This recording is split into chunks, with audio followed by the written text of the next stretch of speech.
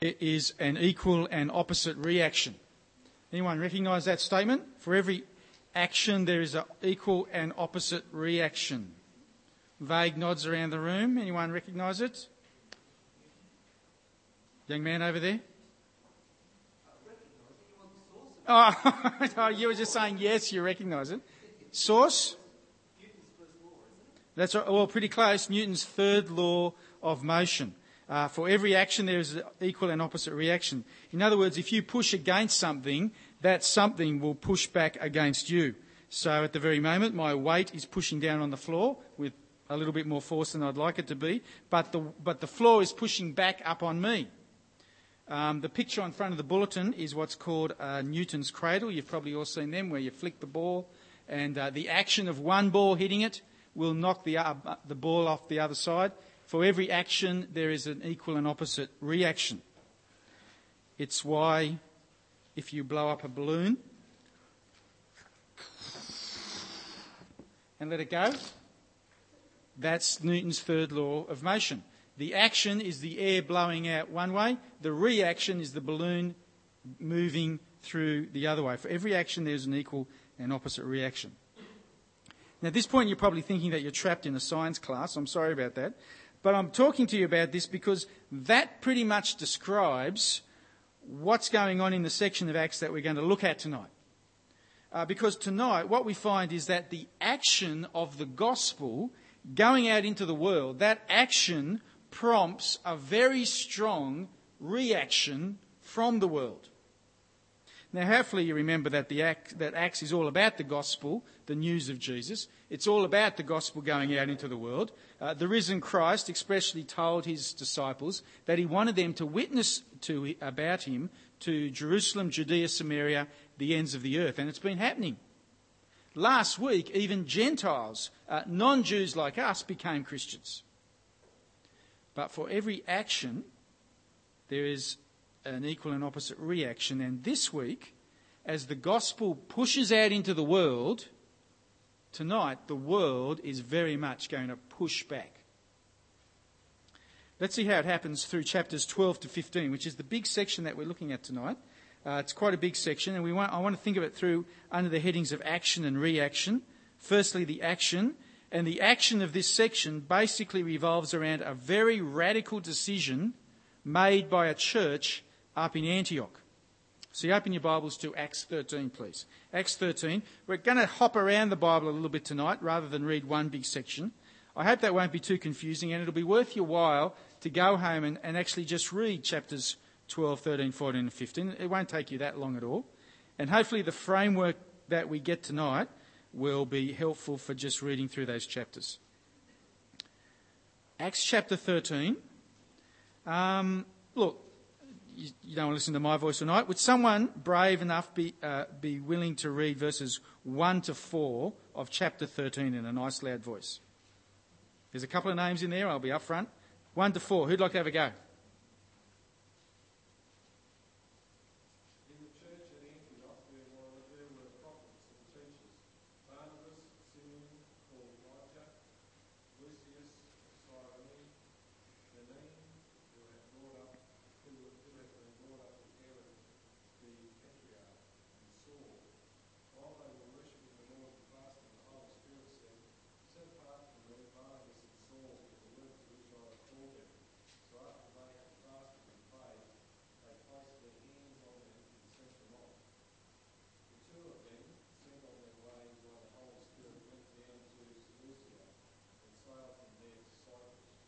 Okay, thanks very much, Paul. Now look, it's really easy to read those verses and not get how radical what is happening in them is. For they describe the news of Jesus starting to spread around the world in a way that it's never spread before. See, Antioch is the little red dot on the map. It's a town up in Syria, and it's about the same distance from Jerusalem that Dubbo is from Sydney. And you see, Antioch is a church, or has a church, that's really on the boil. Unlike Jerusalem, the Christians in Antioch are mainly Gentiles. And because of that, they're not caught up in Jewish ways of doing stuff. And so Antioch is very willing to try new things. Antioch is very willing to try fresh ideas. Antioch is willing to go places no one else has ever gone before. They are the cutting edge of the early church. Evidenced by the fact that this church, for the first time ever, decides to deliberately export the gospel overseas. Now, that's not to say that the gospel hasn't been travelling around to some extent. It has. We've seen that over the past few weeks. But it's mainly been restricted so far to the Palestinian mainland. And really it's only been persecution that's tended to get the Jerusalem church to spread it. As yet, no one has caught the vision of actually travelling overseas for the express purpose of telling people about Jesus. That's about to change. For unlike the conservative, traditional Jerusalem church, the church at Antioch, they are really innovative, creative, cutting edge, and they want to spread the news of Jesus in a far more proactive way. They want to export it overseas. And so with God's clear initiative and with this innovative contemporary church behind them, Paul and Barnabas set out for what is often called Paul's first missionary journey. There's 3 altogether that he takes. We're going to look at the next 2 next week. Tonight, it's just the first journey. And to start with, they head to Cyprus. Now, Cyprus is an island about an eighth of the size of Tasmania. And in the days of Acts, it really was a trade centre in the Mediterranean. You basically went through Cyprus to get anywhere. Mind you, that's probably not why Paul and Barnabas go there first.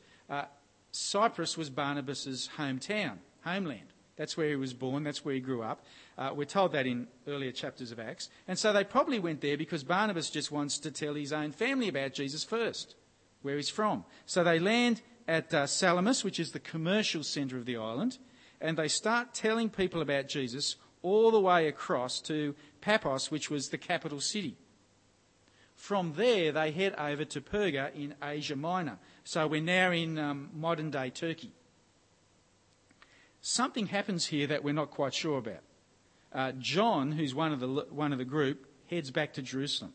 There's a bit of something goes wrong here because Paul later on will refuse to take John on his next missionary trip. Something's not quite right. Whether John just gets homesick, whether he gets a little bit antsy that Paul is starting to have precedence over Barnabas because Barnabas was his cousin, whether he's just nervous because the next part of the trip is going to get pretty hazardous. We don't know, but Paul obviously figures that he's a bit unreliable and he doesn't take him on the next one. Whatever the case, Paul and Barnabas, they keep going, and from Perga they set off for a 133-kilometre trip over dangerous mountain paths and along very lonely roads until they finally reach another town called Antioch, but this is called Pisidian Antioch to show that's in Pisidian. We are now in a region known as Galatia. This is where the letter to the Galatians was written, up in this area. It's not mentioned in Acts, but from the letter to the Galatians we know that Paul arrived here in this region sick and exhausted, possibly suffering from malaria because of the rugged mountain crossing that he would have had to endure from Perga. It gets worse for him, though, at Pisidian Antioch because the Jews get angry that he's talking about Jesus and they run him out of town. They head down to Iconium. A nice new Roman highway's just been built, so at least the trip's a bit easier for them there. But again, they get run out of town by the Jews, so they travel on another little 25 k's to Lystra. The Jews are nothing if not persistent, and so the Jews from Antioch, Pisidia and Iconium, they follow them all the way down to Lystra. They actually drag Paul out of town and beat him to a pulp, leave him for dead. Paul is a great one for Jesus, though. And if you turn to chapter 14, just turn the page to chapter 14. In verse 20 we read, here he is, he's lying by the side of the road, beaten to a pulp. But after the disciples had gathered around him, he got up, went back into the city. And then the next day, he and Barnabas left for Derbe. They preached the good news in that city and won a large number of disciples. And that's pretty much Paul's first missionary trip. What happens next is that they head back through all the towns, all the way back, strengthening the churches, perhaps showing them that they're actually still alive because the news of his beating would have spread through the region. And finally they get home to Antioch again. 2 years it took them. They've been away for 2 years. They've travelled something like 2,000 kilometres, not in a car, on foot, and they're home. Missionaries returned to Antioch on extended furlough. Thus ends the first missionary trip. Now, friends, that is the big action in these section of Acts from 12 to 15. In one sense, the big action is that the gospel is going out in ways it's never gone before. But for every action, there is an opposite reaction. And what you find is that in this section of Acts, as the gospel pushes out into the world very much starts to push back. Let me mention just 3 ways that Acts tells us the way the world pushes back that are sort of wrapped around all these events. Skip back to chapter 12. Check out the opening 3 verses.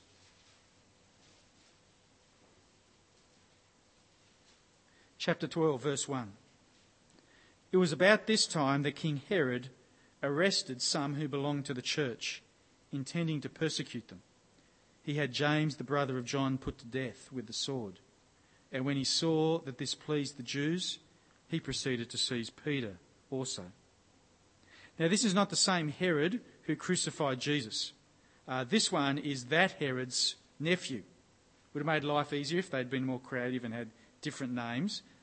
They didn't, but it's a different Herod. And the thing to grasp is that this one in Acts is actually even worse than the one who oversaw the execution of Jesus. He is even more powerful than that previous one because this one had was very close buddies with the Roman emperor himself. In other words, behind this Herod lies the full force of the Roman Empire. When this guy said jump, everyone asked how high.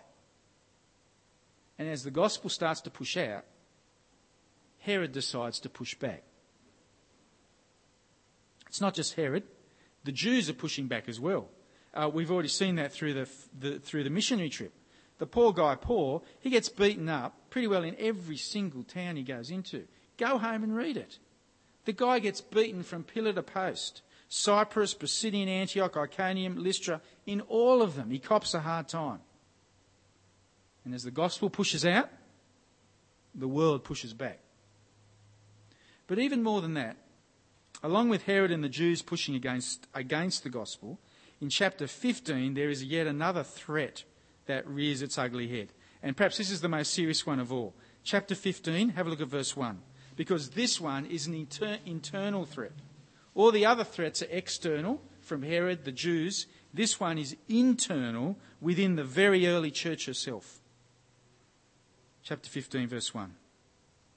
Some men came down from Judea to Antioch and were teaching the brothers, unless you are circumcised according to the custom taught by Moses, you can't be saved. Now, point of explanation. Circumcision was this physical symbol that you were a Jew. It was the Old Testament sign that you were one of God's people. And here in the New Testament, there are some people who are saying that you can't be a proper Christian unless you also keep the Old Testament rules that Israel had to keep in the Old Testament. Now, we need to pause and appreciate this because for you and I, it can seem a bit silly. None of us are Jews. The thought of us having to be Jewish sounds all a bit strange. But back then it wasn't. This is a huge issue in the early church because early Christianity was very, very Jewish. Jesus, he's a Jewish Messiah. All the first Christians were Jews. All the apostles are Jews. The first churches were modelled on the way Jewish synagogues operated. There are thousands upon thousands of years of Jewish heritage and tradition sort of built into the early church. And for a long time now in the book of Acts, there's this smouldering disagreement about whether or not non-Jews could even be Christians in the first place. And here in chapter 15, that smouldering disagreement just bursts into flame. Because you see what's happening? You've got this renegade Gentile church up in Antioch. And they're actually doing the unthinkable and sending missionaries out. Can you believe that? Missionaries out to non-Jewish countries. And Paul and Barnabas, they've just spent 2 years telling non-Jews about Jesus. And now the number of non-Jewish Christians, that almost rivals the number of Jewish Christians. Man, this is getting out of hand. Something's got to be done about this. So some men came down from Judea to Antioch and were teaching the brothers, unless you are circumcised according to the custom taught by Moses, unless you become a Jew, you can't be saved. This is a crisis point in the early church. This has the potential to blow the early church out of the water. And the point I want to make tonight is, get the big picture of all of this that's happening. The gospel is pushing out into the world in radical ways now. And the world is pushing back big time. Herod's trying to Herod has killed James and he's thrown Peter into prison. Jews are running Paul out of every town he goes into. Judaizers are actually now trying to undermine the message of the gospel and to change the message, the news about Jesus, putting it under threat. As the gospel goes out, the world pushes back.